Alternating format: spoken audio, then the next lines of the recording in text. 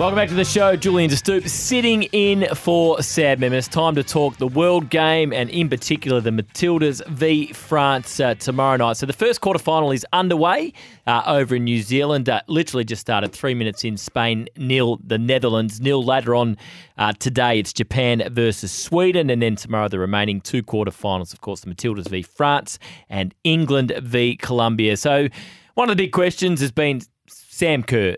Does she start or do they bring her off the bench again? Most people are saying start her. Others have said, maybe not. Maybe the best weapon is off the bench. But Ian Wright, Arsenal legend, England legend, out here as an ambassador for FIFA at the Women's World Cup. And he was asked that question earlier in the week about whether Sam Kerr should start or not. Well, without Sam, is there a danger that she might disrupt things, or is she so world-class? Are you serious? Throw her straight in. Are you serious? We're talking about the best number 9 in the world. It doesn't matter, with all due respect to whoever's playing up front. Sam Kerr's fit, she plays. And if I was a manager, she plays. They've done brilliantly to get themselves into this situation because they know that at some stage, Sam Kerr's going to be fit and she's coming straight into the team.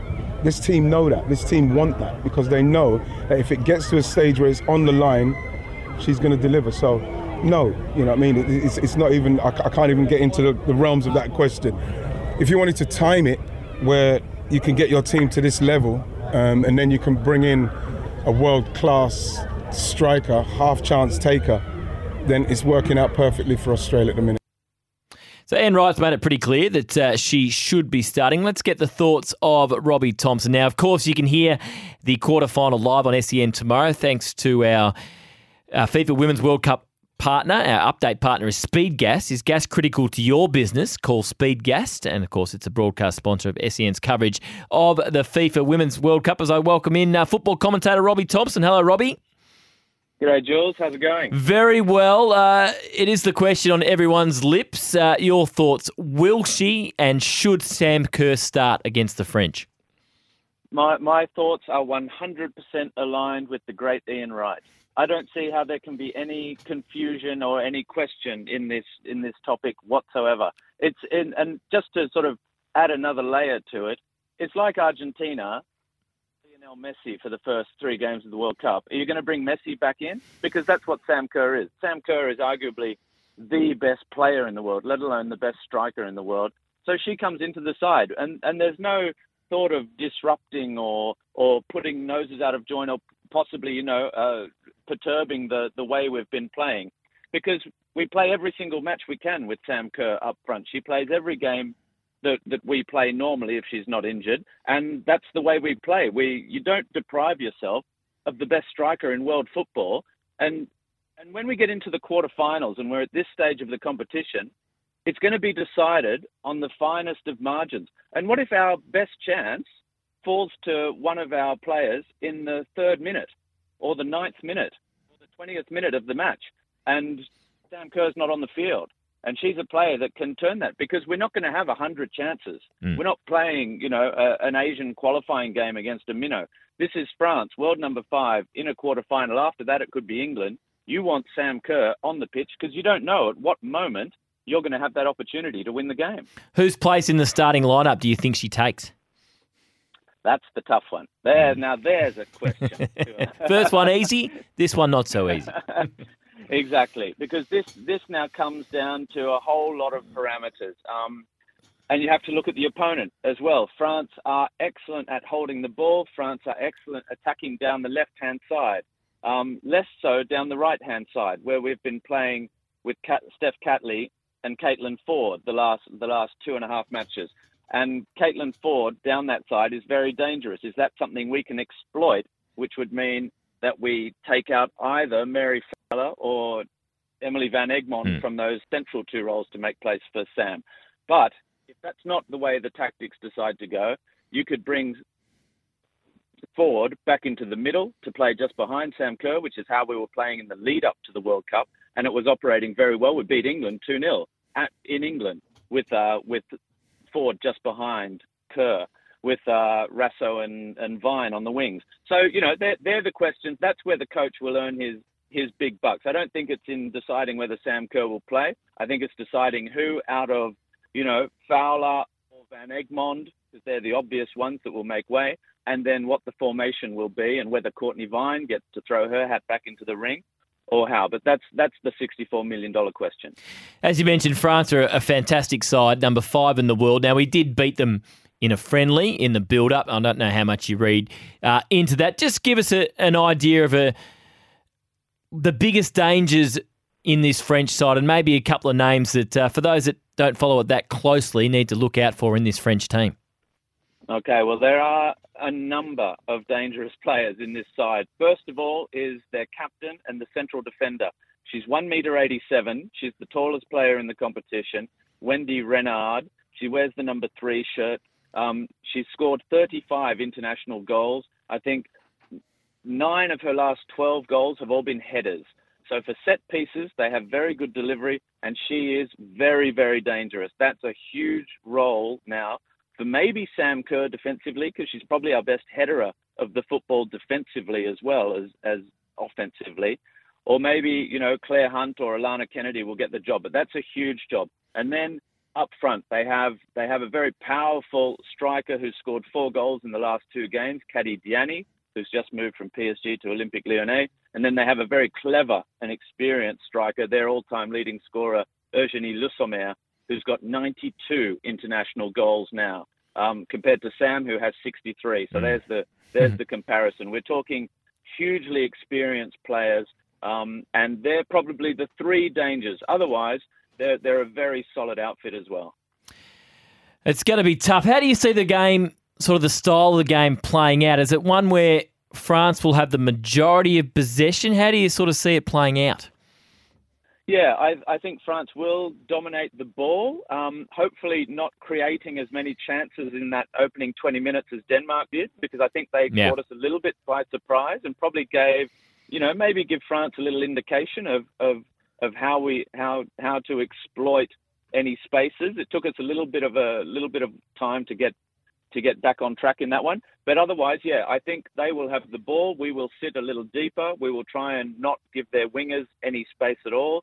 And we will try and hit on the counter-attack like we did. Get the ball early to Mary Fowler, and then look ahead to Sam Kerr, to Caitlin Ford, to Hayley Rasso in that seriously three-pronged attack, and see how we go from there on in transition play. The danger with playing transition play is that you have to be clinical, like we were against Denmark. The Caitlin Ford finish was superb. It was our first real chance of the match, and we took it, and it just ripped the heart out of Denmark. We have to do that again against the French. You mentioned Mary Fowler there. We're speaking to football commentator Robbie Thomson, just 20 years of age. I can't remember who it was, but there was a former Matilda during the week that says she believes that she could be a better player potentially than Sam Kerr. I mean, it does seem the sky is the limit for Mary Fowler. Yeah, absolutely. She's got a fantastic story as well. She was at the last World Cup, didn't play. She was the youngest player at the World Cup at just not even 16 years of age. And now she's reaping the rewards of that experience, if you like, of 4 years ago when she was just a school kid, still learning her trade. She's played in France. She knows the French players very well. She plays in England now, where she has struggled a little bit for game time, but we tend to forget that she is, like you say, only 20 years of age. Technically, and in terms of talent, I would tend to agree that she does have perhaps a higher ceiling than Sam Kerr. Sam Kerr is an incredible competitor. It's like trying to compare, Lionel Messi to Cristiano Ronaldo.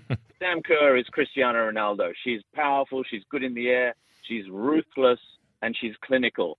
Mary Fowler is a bit more Lionel Messi. She's a dribbler, she turns, she can produce the unexpected, she's got great vision. She's more of a passer than Sam is. So, look, it depends on what you like and if you love goals or you love passing football, but there's no doubt in Mary Fowler, Australia have a gem and a leader of the Matildas for the next decade.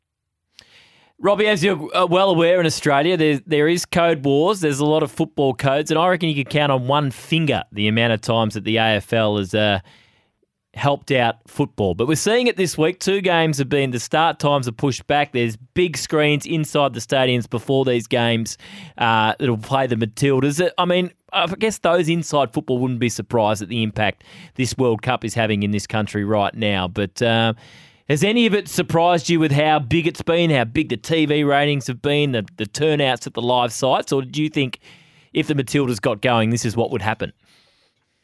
I hope so. Honestly, I thought, this is the first time we've had an event this big in Australia since the Olympics in 2000, and they were unforgettable for people. This is a sport that can bring the world to Australia. This is a sport that can take Australians to the rest of the world. Our most famous sports people in the rest of the world, when you talk to people overseas, they're Mark Viduka, they're Tim Cahill, they're Harry Kewell, they're Sam Kerr. They're not, an AFL player or a rugby league player. That's just the way it is. So when the world comes to Australia for football and people see quality football, because the quality of this tournament and the production and everything about it has been superb. The atmosphere has been brilliant. And I think Australians were just waiting for this moment to get behind. Now, what the legacy of that will be, and hopefully, football can get its foot in the door in the code wars, as you say. If I was a little bit mischievous, I'd say that the AFL were worried that if fans couldn't stay and watch the Matildas, they might not go and watch their AFL match. So perhaps they're ensuring that the fans that want to go to both get both and don't choose the Matildas over an AFL match. Is that a possibility? Maybe. Well, we heard Matthew Nicks, the Adelaide coach, say he'd probably rather be watching the Matildas than he's coaching his team up against Brisbane tomorrow night. Maybe. What's your tip? Will the Matildas get through, or how are you feeling about the match? Yeah, I think the Matildas, I think they'll have to ride their luck a little bit. It's going to be a very stern test, a much sterner test than Canada or Denmark were, much more in the realms of Nigeria in terms of physicality. Add to that a certain tactical maturity that Nigeria certainly have, but their preparations were so tumultuous that I don't think that we saw probably even the best of Nigeria. I think they could have been even better. But France have all of that. France are on song.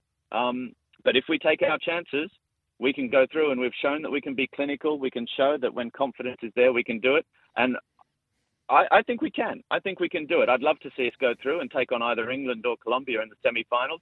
But from now on, when you've got 8 teams left in the competition, it's the same in the Champions League, it's the same at the Men's World Cup. When you've got 8 teams left, you're talking about the best 8 teams in the world at this moment. Any of them can win it. Quick one before I let you go. English Premier League starts this weekend. The big story of the off-season's been Harry Kane. The last 24 hours, Bayern Munich and Tottenham have agreed a fee. Initial reporting saying he was still going to stay. Now it appears like he is going to join Bayern Munich on a 4-year deal. Ange Postecoglou has been pretty cool and calm when asked about it the whole way through. But now that it appears that Harry is leaving, how would he be feeling about it? I'm sure he would prefer to have Harry Kane his side. England's all-time leading goal scorer is not to be sniffed at, and is certainly what the best thing about Harry Kane is, apart from his goals, is how he brings everyone else into the team. How he's always been a Tottenham player through and through. He came through the ranks, and for England as well, he brings the other players into play. So look, that's going to leave a hole. Make no mistake about it. But Ange is a genius. Ange is a tactical genius. The rest of the world is seeing what we've known for decades now in Australia. And if there's anyone who's going to be able to cope with that loss, it's Ange. One thing I will say, however, is that all this talk that's been going backwards and forwards, I suspect this deal was done and on the table, and everyone agreed to it, and everyone knew it was going to happen weeks ago.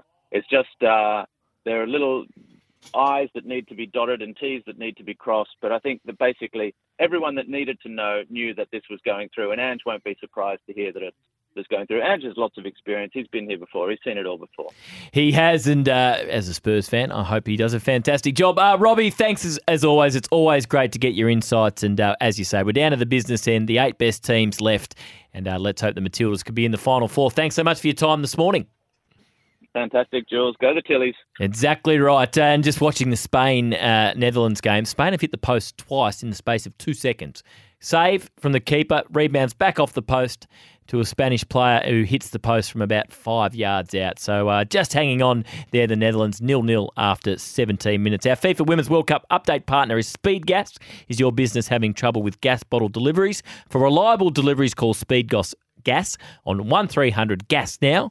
as broadcast sponsor of SEN's coverage of the FIFA Women's World Cup. Melbourne's weather today, cloudy, top of 16 for City Power, supplying power to homes in the CBD and inner suburbs.